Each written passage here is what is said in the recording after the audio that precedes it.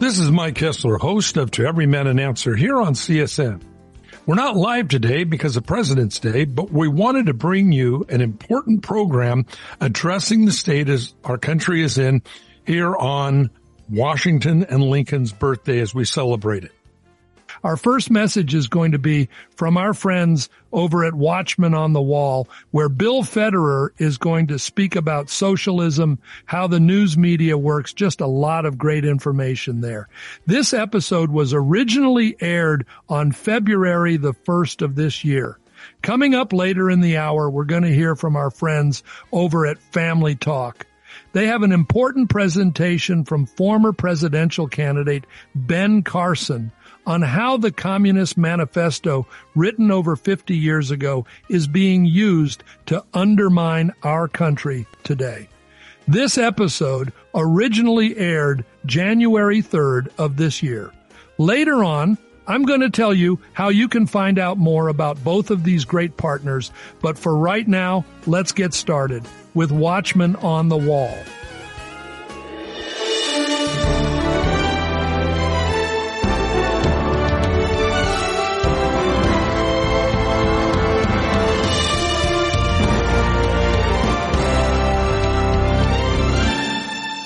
Welcome to Watchmen on the Wall, a daily outreach of Southwest Radio Ministries and SWRC.com. God is still on the throne, and prayer changes things. Friends, we want you to make plans today to join us at one of our upcoming events. Our first event of the new year is coming up February 16th and 17th in the Tampa Bay, Florida area.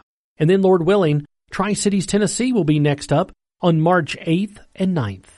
Is America in Bible prophecy? Find out from Donald Perkins on February 16th and 17th in Florida. There you'll find the latest details on the march toward a one-world system, biblical mysteries will be uncovered, and you'll learn how to have true spiritual victory in the invisible war on the saints. Biblical artifacts from Israel will be on display, with an archaeologist ready to answer your questions. Friday and Saturday, February 16th and 17th at Hicks Road Baptist Church. Call 1-800-652-1144 for more information, or visit the events page at swrc.com. Tickets for this special event are free, but seating is limited. Don't be left behind. Register today. 1-800-652-1144. Last October, Bill Federer was a speaker at our Columbus, Ohio conference. Today, we're going to listen to a portion of his presentation on socialism. Well, thank you, Matt, and thank each and every one of you for being here. And I'm just going to jump into my presentation. Hopefully you can see the screen. So I wrote a book called Socialism, The Real History from Plato to the Present. And the subtitle is How the Deep State Capitalizes on Crises to Consolidate Control. Saul Alinsky, he did an interview 2 months before he died to Rolling Stone magazine, March 1972. He says, "If there is an afterlife and I have anything to say about it, I will unreservedly choose to go to hell. Hell would be heaven for me. Once I get into hell, I'll start organizing the have-nots over there. They're my kind of people." I don't think that is what he's experiencing right now. And now, it's one thing of them wanting to sow division, but they want to blame you for it. Isn't that interesting? It's called psychological projection. The attacker blames the victim. Blame shifting. Accuse others of what you do. And it's a narcissistic defense mechanism to avoid responsibility. So it's built in. Little kids do it. I didn't start the fight, you did. Or a cheating spouse will accuse the faithful spouse of being unfaithful. And it's in the Bible. Potiphar's wife accused Joseph of lusting after her when she was lusting after him. And Ahab finally meets Elijah, and Ahab says, "Is that you, the troubler of Israel?" And Elijah says, you got it backwards. You're the one troubling Israel with all your paganism. Jesus even references it. Why do you look at the speck in your brother's eye but fail to notice the beam in your own eye? You hypocrite, first take the beam out of your own eye. So here's somebody with a beam, the guilty person, accusing this person that's relatively innocent. And the Pharisees, they saw Paul praying in the temple. and they stir up a riot, and they're pulling Paul apart, and the Romans have to rescue Paul. And so there's a trial. And the Pharisees' attorney, Tertullus, begins to accuse Paul, saying, "We have found this man a pestilent fellow, a mover of sedition among the Jews, and a ringleader of the sect of the Nazarenes, who has gone about to profane the temple." Then Paul answered, "They neither found me in the temple disputing with any man, neither raising up the people, neither in the synagogues, nor in the city.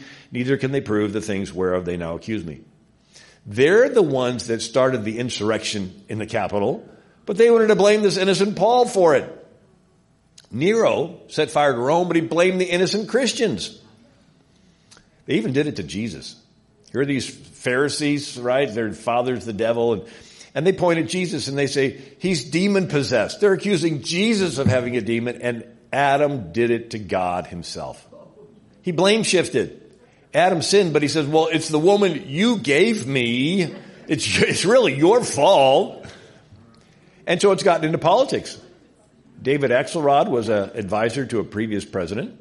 And on NPR radio, April 19, 2010, he says, in Chicago, there was an old tradition of throwing a brick through your own campaign office window and then calling a press conference to say you've been attacked.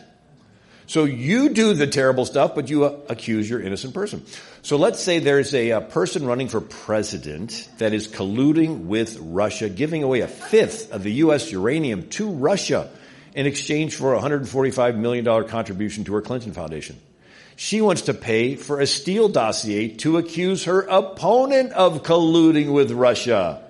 He gets smeared with it in the news for years, has to go through an impeachment trial, and when it finally gets pointed back at her, the water's muddied. The public doesn't know who to trust. And all she has to do is pay a $113,000 fine to the FEC.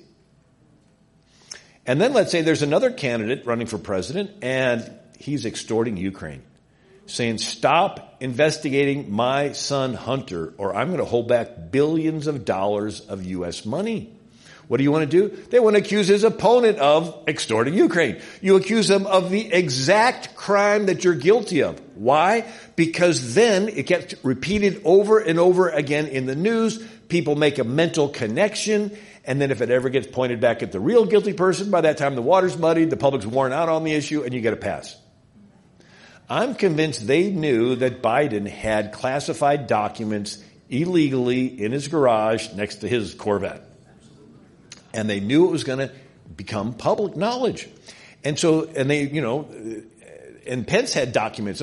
And so they intentionally staged a very, very public, visible raid to get Trump's papers for the sole reason of headlines. That's all they wanted it for. They knew the papers were there. They went there, they checked on the papers. They said, put another lock. They knew all of it. They just wanted headlines. So that it would be this big splash, and everybody would say, documents. And then when it finally comes out, well, Biden had documents, Pence had documents. By that time, it's like, it's old news. And so we see this sowing of division, but the sowing of division and them wanting to blame you for it, this projection. And then it even takes another step up with something called false flags. Now, what's that? It's a pirate term. I spoke in Beaufort, North Carolina, to a large political group, and they had tables of judges and congressmen and everything, and it was right there on the coast. It was a really cool facility because the back was all windows, and there's the waves of the ocean. And this is near Okra, where Blackbeard sank his Queen Anne Revenge pirate ship. So the British began to crack down on pirates, and he had a bunch of ships, and so he sort of wanted to downsize, and so he decided he was going to run one of his ships aground there. And so the locals have a museum, and the one guy that ran the museum was like driving me around town. And he said, the pirates really didn't want to fight, because if they got wounded, there's no pirate hospitals. And they didn't want to blow up the booty they're trying to get anyway.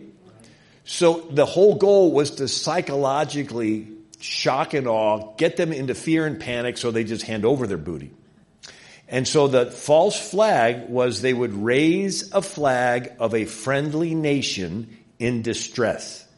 And so there's a ship coming by and they look through their telescope. Oh, look, there's a friendly nation in distress. And they would get closer and closer and closer.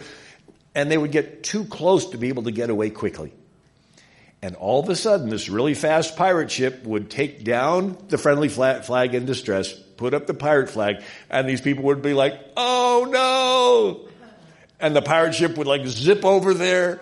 And Blackbeard was like 6'8". He had this big mop of hair, this big black beard, and he would take the wicks that you would light the cannons with. He'd light them on fire and stick them in his beard and in his hair, so he was like this big smoking demon. He'd have his pistols in his hand, his dagger in his teeth, and the pirates would jump on, and they'd be like, just take my money, just let me live, just leave me alone.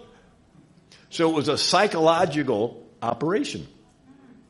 And so this false flag got put into political and military use. And so I put together for you a string of these stories, and one is the King of Sweden. Sweden used to be a big country, and it controlled parts of Russia and Latvia and Estonia and the Baltic. And the King of Sweden, Gustav III, wanted to have his parliament approve money so he could fight the Russians. But the parliament was like, hey, everything's fine. We don't need to fight. And so the King of Sweden decided to have the tailor of the Royal Swedish Opera sew Russian uniforms and had his Swedish soldiers put on the Russian uniforms and attack a Swedish outpost at Pumala.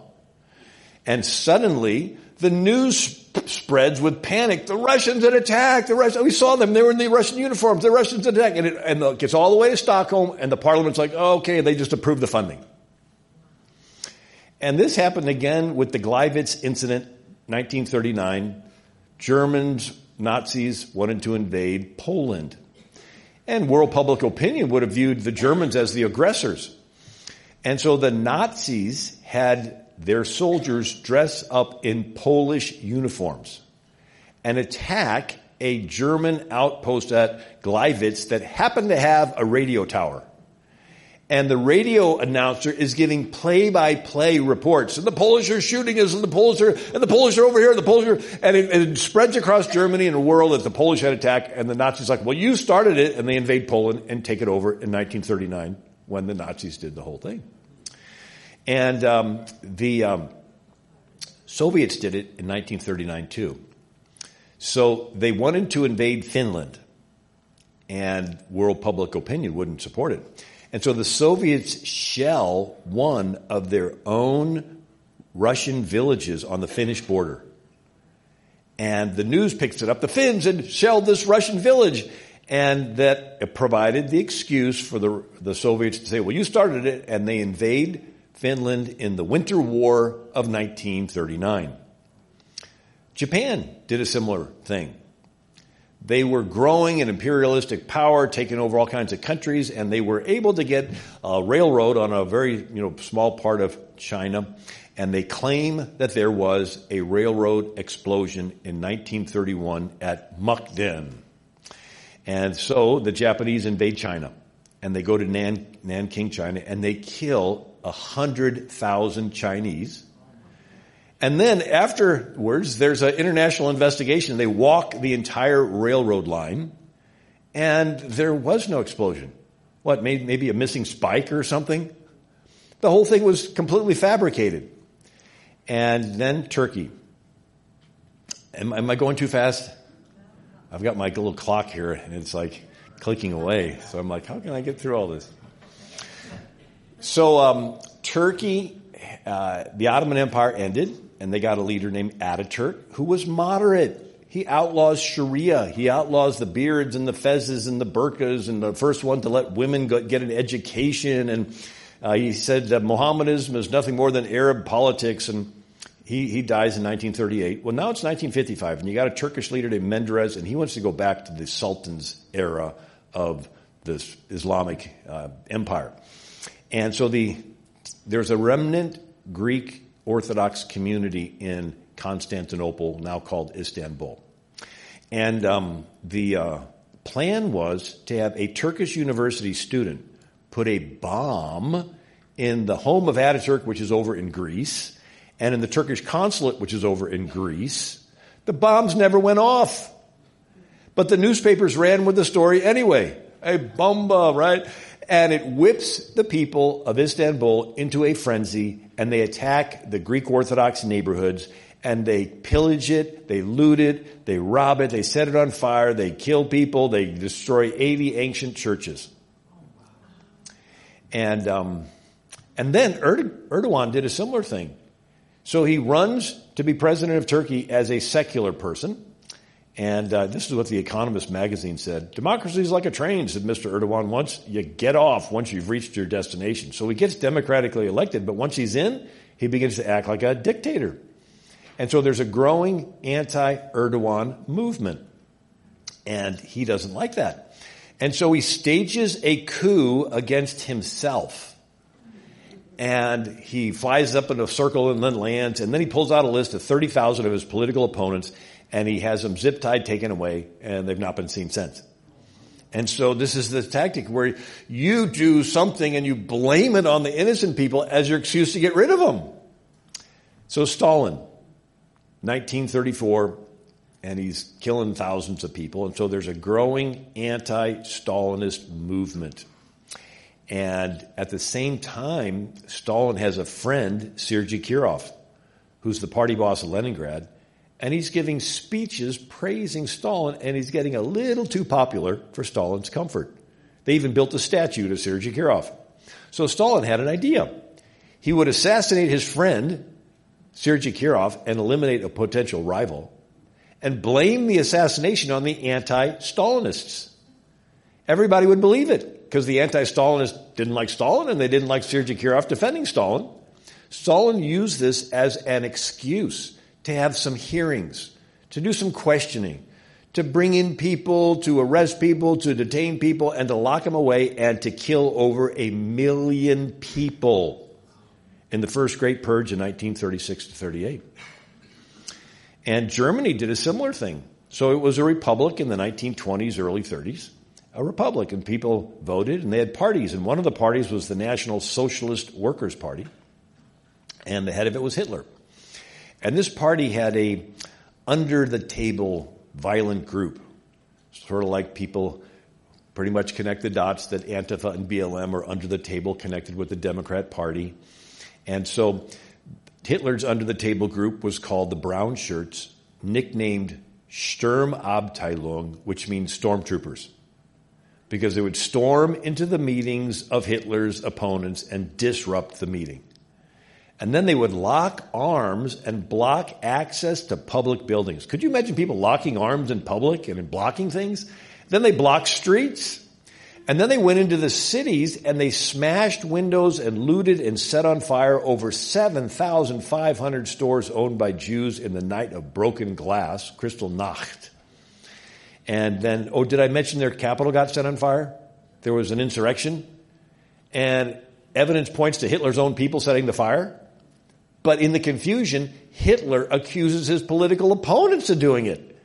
And he decides he's going to have some hearings. And he's going to start questioning people. And he's going to start detaining people and arresting people. And he shot them without a trial. And when the dust settles, Hitler didn't have any political opponents left. You know, Tucker Carlson played the video of the very first people into the U.S. Capitol. And they're all dressed in black with tactical gear. And they come in a military formation. Attention to the first group of assailants as they break into the building.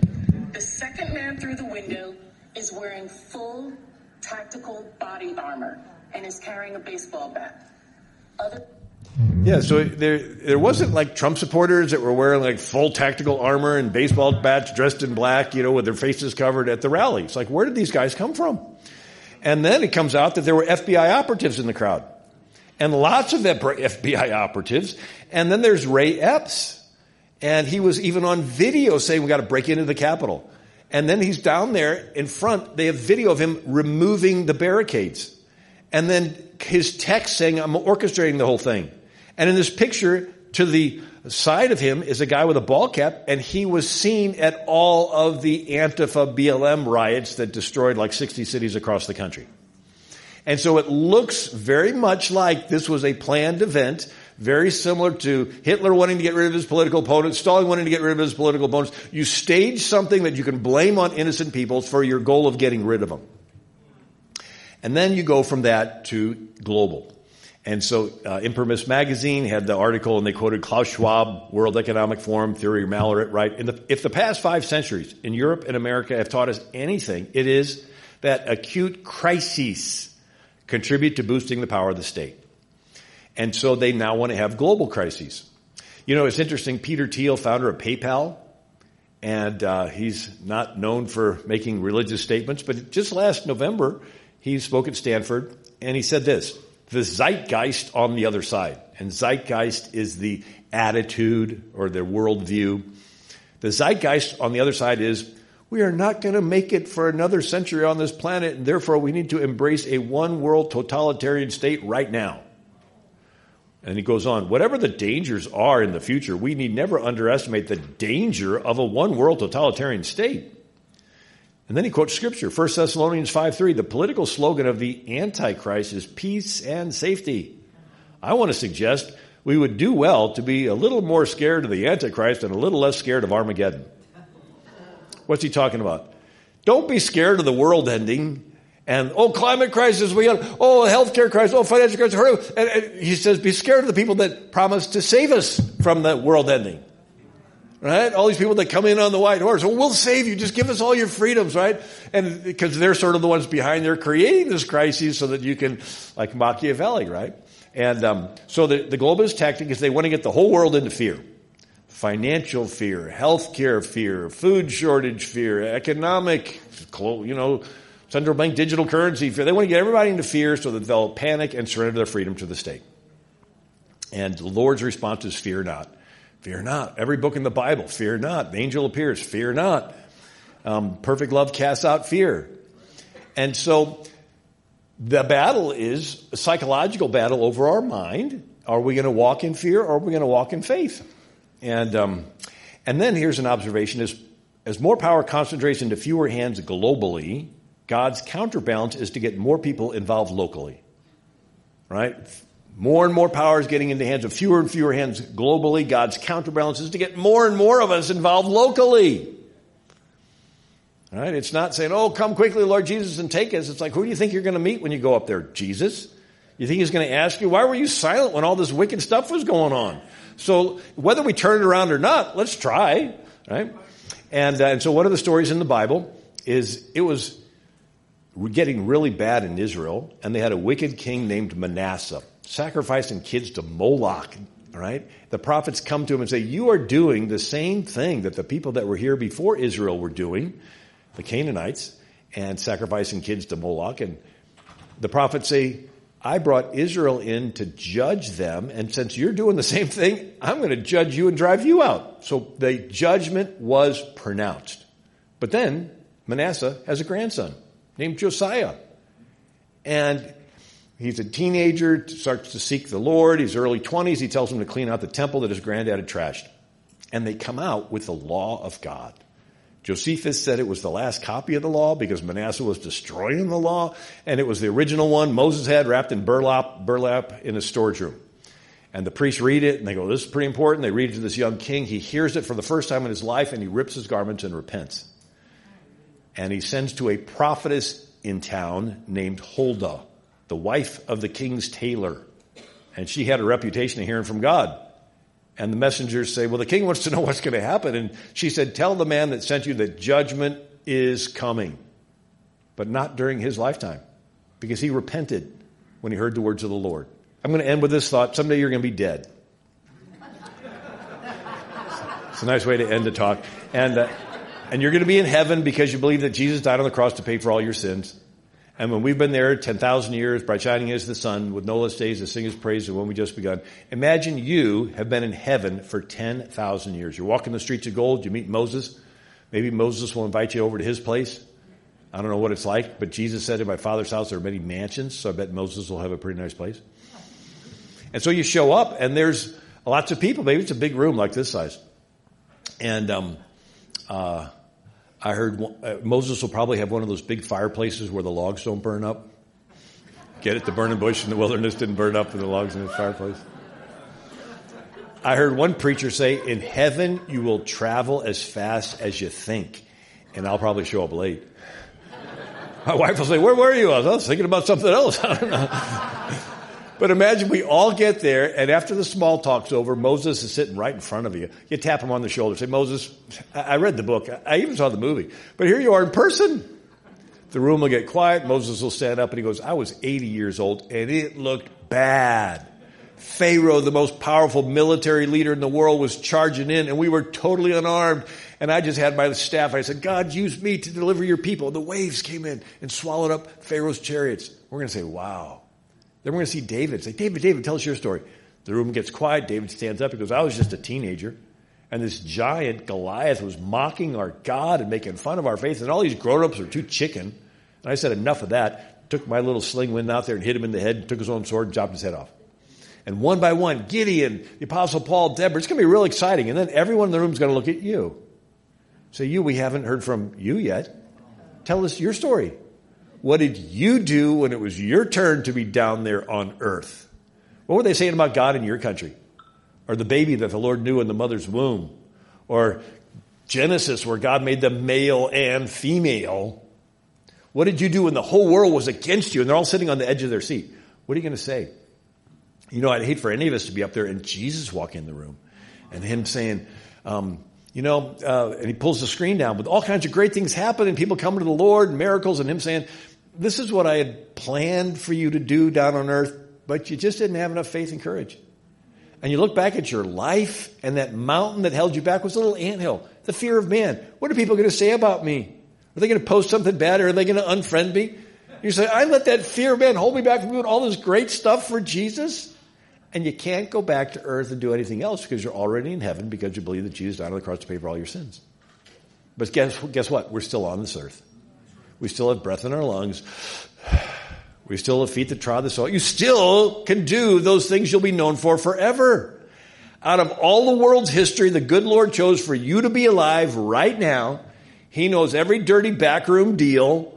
He knows all those wicked secret societies. He knows all that, and he thinks you've got what it takes. He's given you his word. He's given you his Holy Spirit. He's given you great churches, given you great friends, given you a great Southwest Radio Church ministry, right? This is your chance to shine, right? It's like a basketball game. Jesus is the coach and you're on the bench and he slaps you on the back and says, okay, your turn, right? Get in the game. And you're like, but coach, they're playing really tough out there. And he goes, yeah, I know. It's your turn. Get in the game. And you're like, but coach, somebody just got knocked down. And he goes, yeah, you're 7 feet tall. They're 4 feet tall. You can do this. Greater is he that's in you than he that's in the world. No weapon formed against you shall prosper. Though 1,000 fall at your side, 10,000 at your right hand, it shall not come nigh thee. When the enemy comes in like a flood, the Spirit of the Lord raises up a standard against him. This is your chance to do all those great things for the Lord, right? So I'll end with that. God bless you.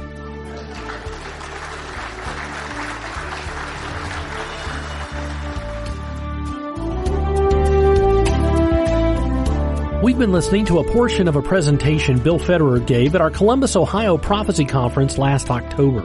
The entire presentation on socialism is now available on DVD.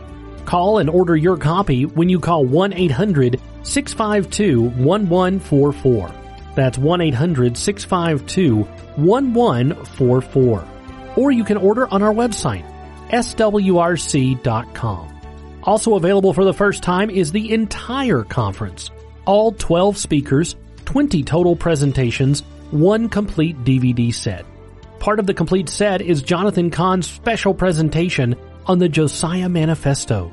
Order the complete Columbus Conference DVD set today when you call 1-800-652-1144. That's 1-800-652-1144. Tomorrow, Clayton Van Huss will reveal the prophecy of the Star and the Scepter. Be sure to tune in on your favorite radio station by downloading our SWRC mobile app or by subscribing to our daily Watchman on the Wall podcast. Watchman on the Wall is a production of Southwest Radio Ministries and is supported by faithful listeners like you. Visit swrc.com.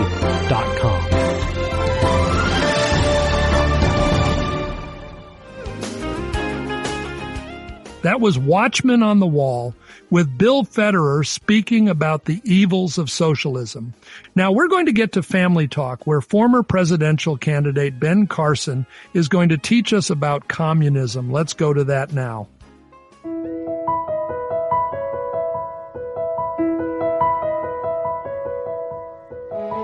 Well, greetings, everyone, and welcome to Family Talk. I'm Dr. James Dobson, and I am so glad that you've joined us today.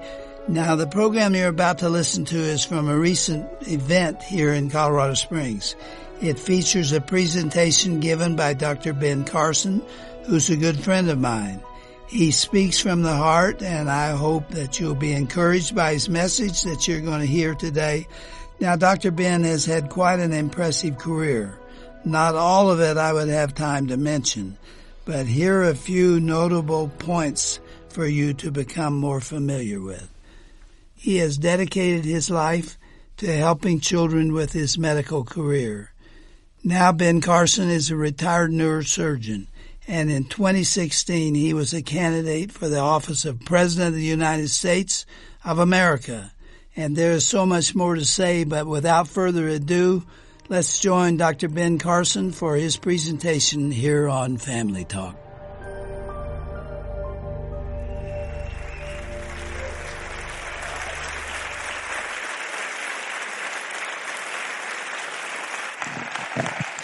Thank you. Thank you very much. Thank you. Candy and I are absolutely delighted to be here. And, I have to make a little confession before we start. Everybody does disclaimers these days. Have you noticed that? They say, I'm a member of this board or I belong to this organization, so you have to take everything with a grain of salt. My disclaimer is I am not politically correct. So, that doesn't mean I intentionally try to insult people. I don't. I actually go out of my way not to do that. But have you noticed these days that you can't speak to a group of people without offending somebody? And, I remember when I was a kid, they had this saying, sticks and stones may break my bones, but words will never hurt me. They don't teach that to the kids anymore. Now they say, go to your safe space. And what kind of people are we bringing up when we do things like that? It's a serious, serious issue. But I actually believe that we're in the closing days of this earth's history. If you read the Bible and it talks about what things are going to be like in the last days, I think we're there. And it would be like in the days of Noah, where there was constant evil everywhere. We have drag queens in front of our little elementary kids. Think about what it must be like. If the Lord doesn't come back soon, he's going to have to apologize to Sodom and Gomorrah. But I think he is coming back soon. And the question is, what do we do while we wait? What do we do in our spheres of influence? And do we truly recognize the things that are happening? The American dream is something that is so precious. You can go to any part of the world and they will tell you about the American dream. There's no other country that has a dream. We're the only ones. And part of that is because of the way that we were formulated. We had some tremendous founders. George Washington, Thomas Jefferson, Benjamin Franklin, all of these guys, they were very smart. And they studied every governmental system that ever existed in the history of the world. Why? Because they wanted to extract the best parts, leave the bad parts out. One of the things that became clear to them is that all governments end up essentially the same. Doesn't matter how they start. Doesn't matter how lofty their intentions are. They grow, they infiltrate, and they dominate. So they wanted to come up with a constitution that would prevent that from happening. And that would maintain a free society for the people. Now, the Europeans thought we were nuts. They said, you cannot run a country on the will of the people. you have to have a monarch. You have to have a ruling structure. But they were determined to come up with it. And during the 1787 Constitutional Convention, there was so much arguing and fighting, the whole thing was about to fall apart. And the elder statesman, 81-year-old Benjamin Franklin, got up and he said, "Gentlemen, stop. Let's get down on our knees and let's seek wisdom from God." And they knelt down and they prayed and they got up and they finished the Constitution of the United States, which I think was a divinely inspired document if we're willing to follow it. But when Franklin came out of the building, he was asked, "Sir, what do we have? A monarchy or a republic?" And he said, "A republic, if you can keep it. We're as close right now to losing it as we have ever been. And we all have a role to play. We all have a sphere of influence that can help to maintain that type of republic that we have with fairness and justice for everybody." But, I had a dream. My American dream was to be a doctor. I loved medicine. It didn't matter what it was. Dr. Casey, Dr. Kildare, man, I was all over that stuff. I even liked going to the doctor's office. I would gladly have a shot just so I could smell the alcohol swabs. Anything that had to do with medicine. Maybe not a COVID shot, but it's not that I'm anti-vax. I'm not anti-vax by any stretch of the imagination, but I do believe in real science. And, it's interesting. We have people advocating that children should be vaccinated for COVID. Children who have a 0.025% chance of death or major morbidity if they get COVID. And you have no idea what the long-term effects of these vaccines are. And here's the good thing. Only 13% of adults had their kids vaccinated. That means the American people are a lot smarter than you give them credit for. That's a good thing. It's a good thing to know that. But, my dream was unfortunately derailed by the fact that I was a terrible student.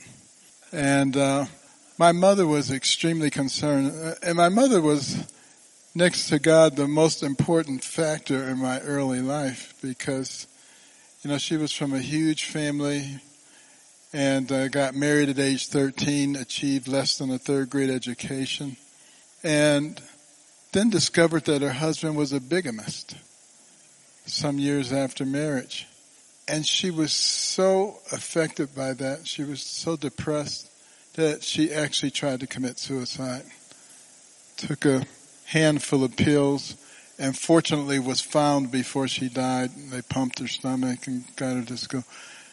But if she'd been successful, I certainly wouldn't have been standing here today.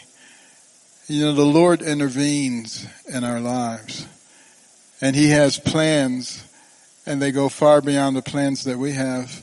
But we all encounter people who are in desperate situations. And we need to do something about it. When she was in the hospital, she met a woman, a Christian woman, who really introduced her in a serious way to the Lord. And it made a tremendous difference in the rest of her life. And even when I was this terrible student, she was always the one who was saying, "Benjamin, you're much too smart to be bringing home grades like this."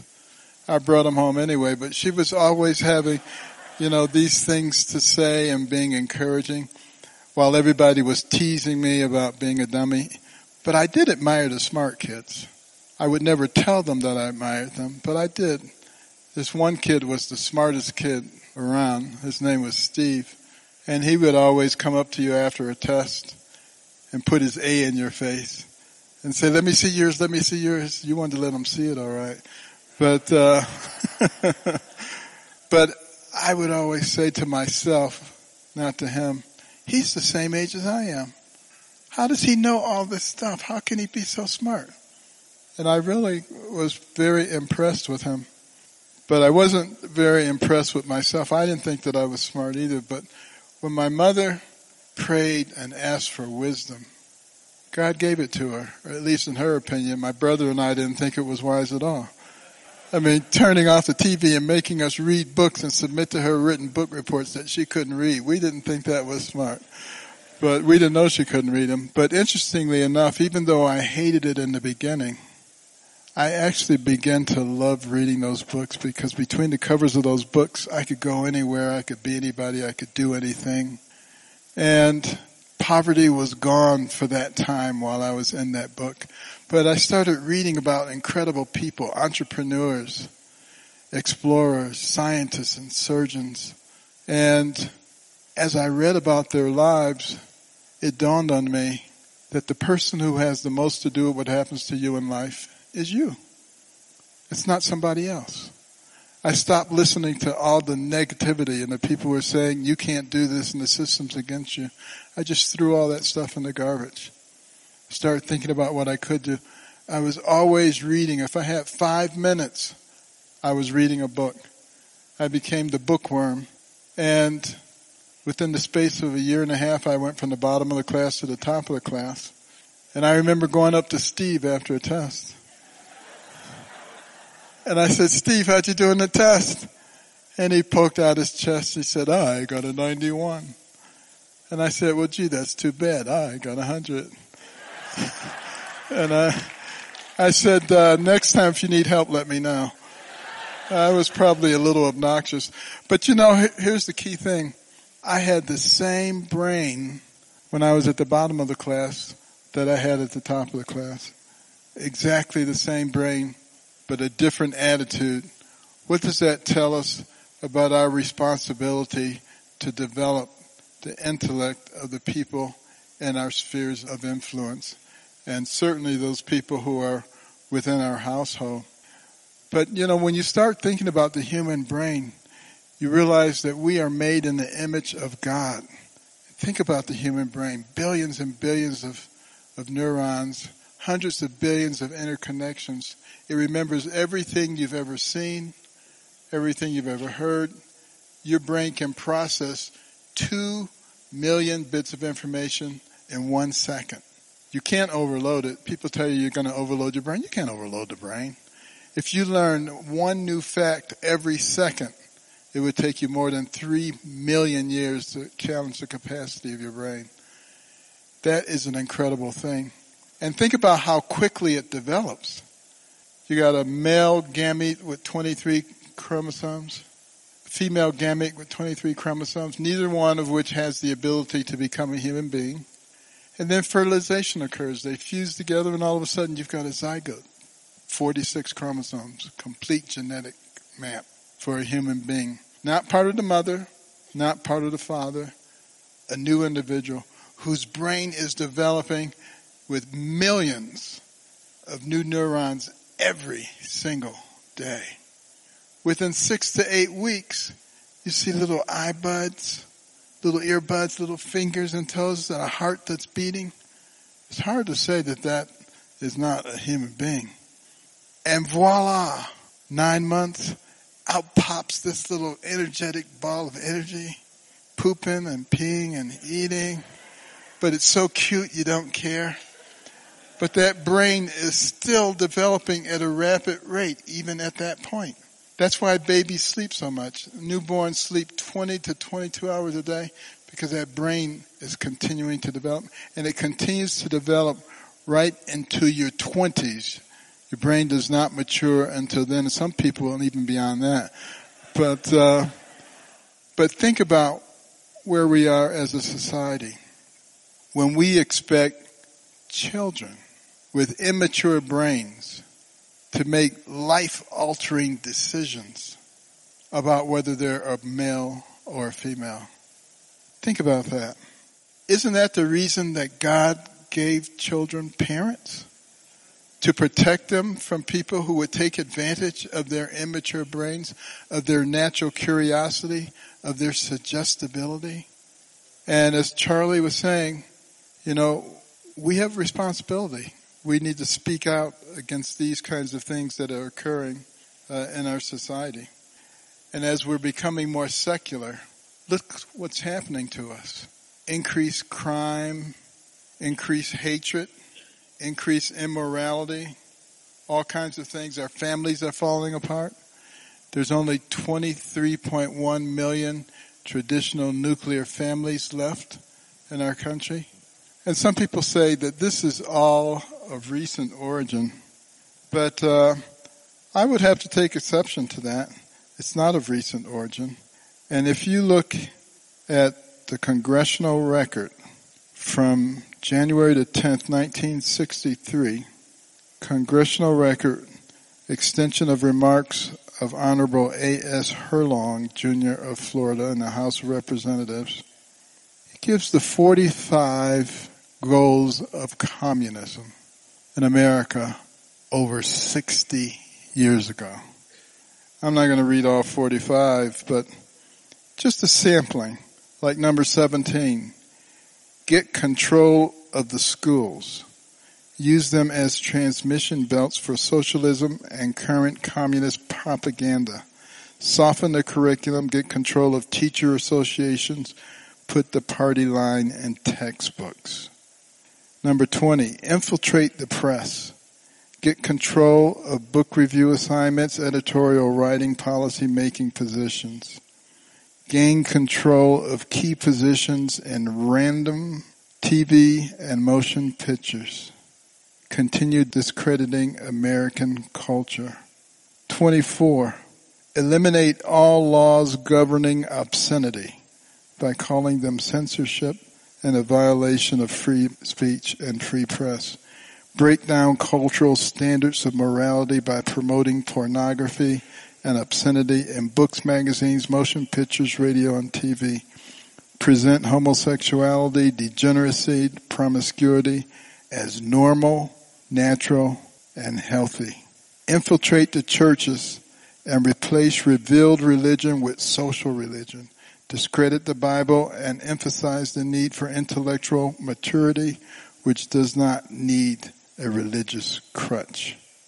Number 40, discredit the family as an institution, encourage promiscuity and easy divorce, emphasize the need to raise children away from the negative influence of parents, attribute prejudices, mental blocks, and retarding of children to suppressive influence of parents. Does that sound like stuff that's going on? They've been working at it for a while.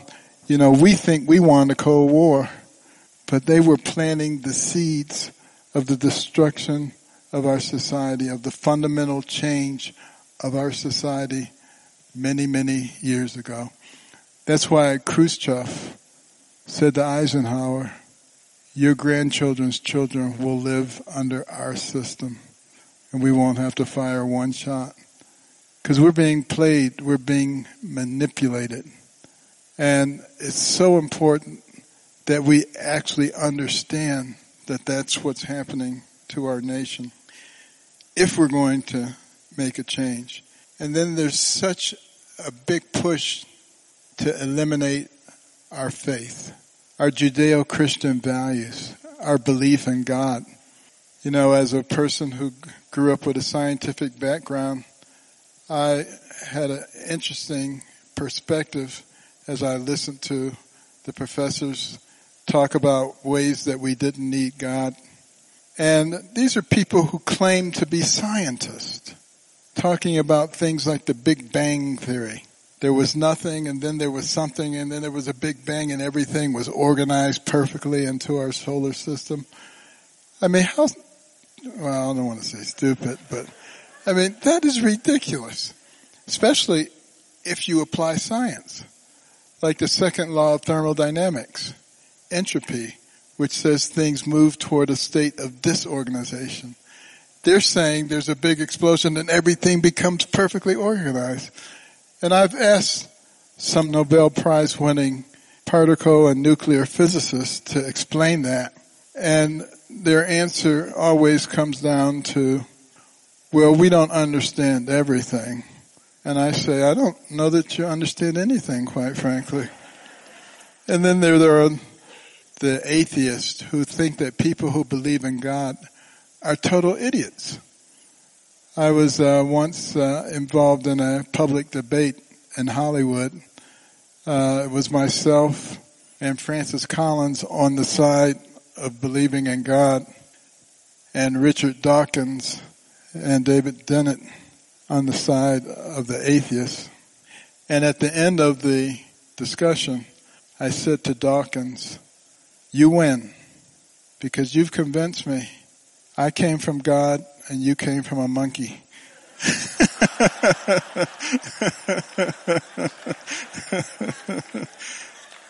And of course the audience just died. And he was mortified.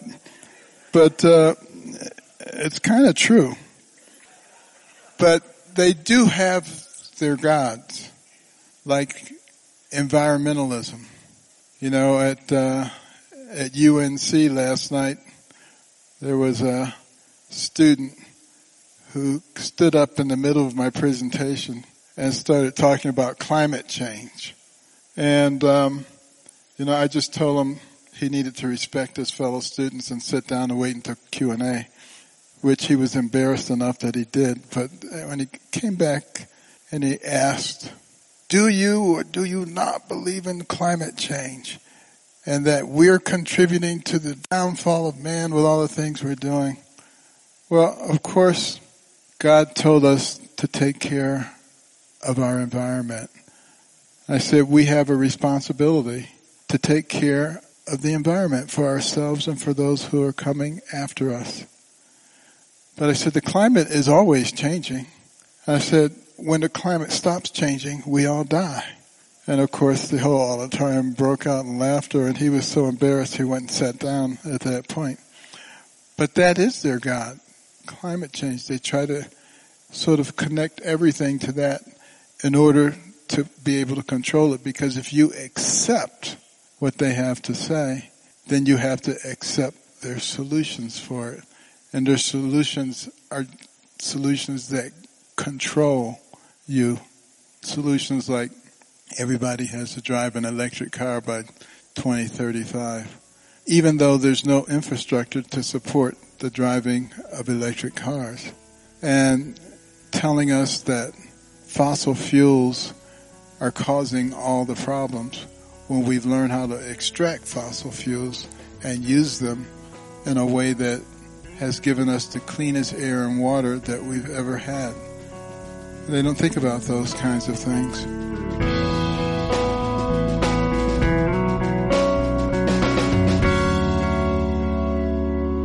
What a thought-provoking presentation from Dr. Ben Carson. If you missed any part of this program, by the way, remember you can always listen again on our website at drjamesdobson.org/Family Talk. You can also listen on the JDFI Family Talk app.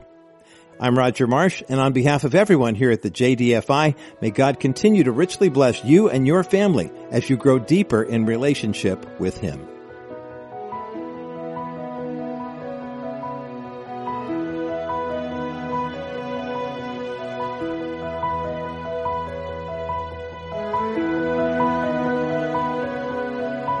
This has been a presentation of the Dr. James Dobson Family Institute.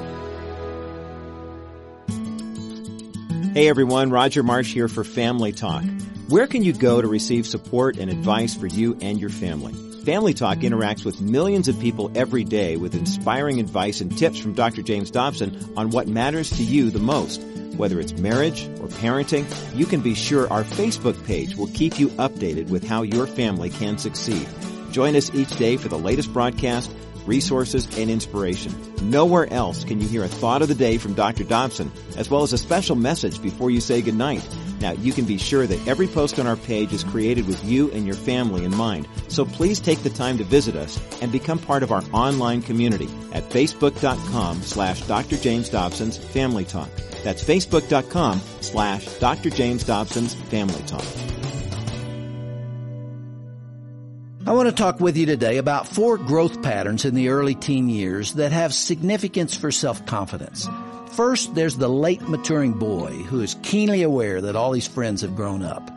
He may be interested in sports, but finds it difficult to compete with the larger, stronger boys. He's actually shorter than most of the girls for a couple of years. It's a painful period of life.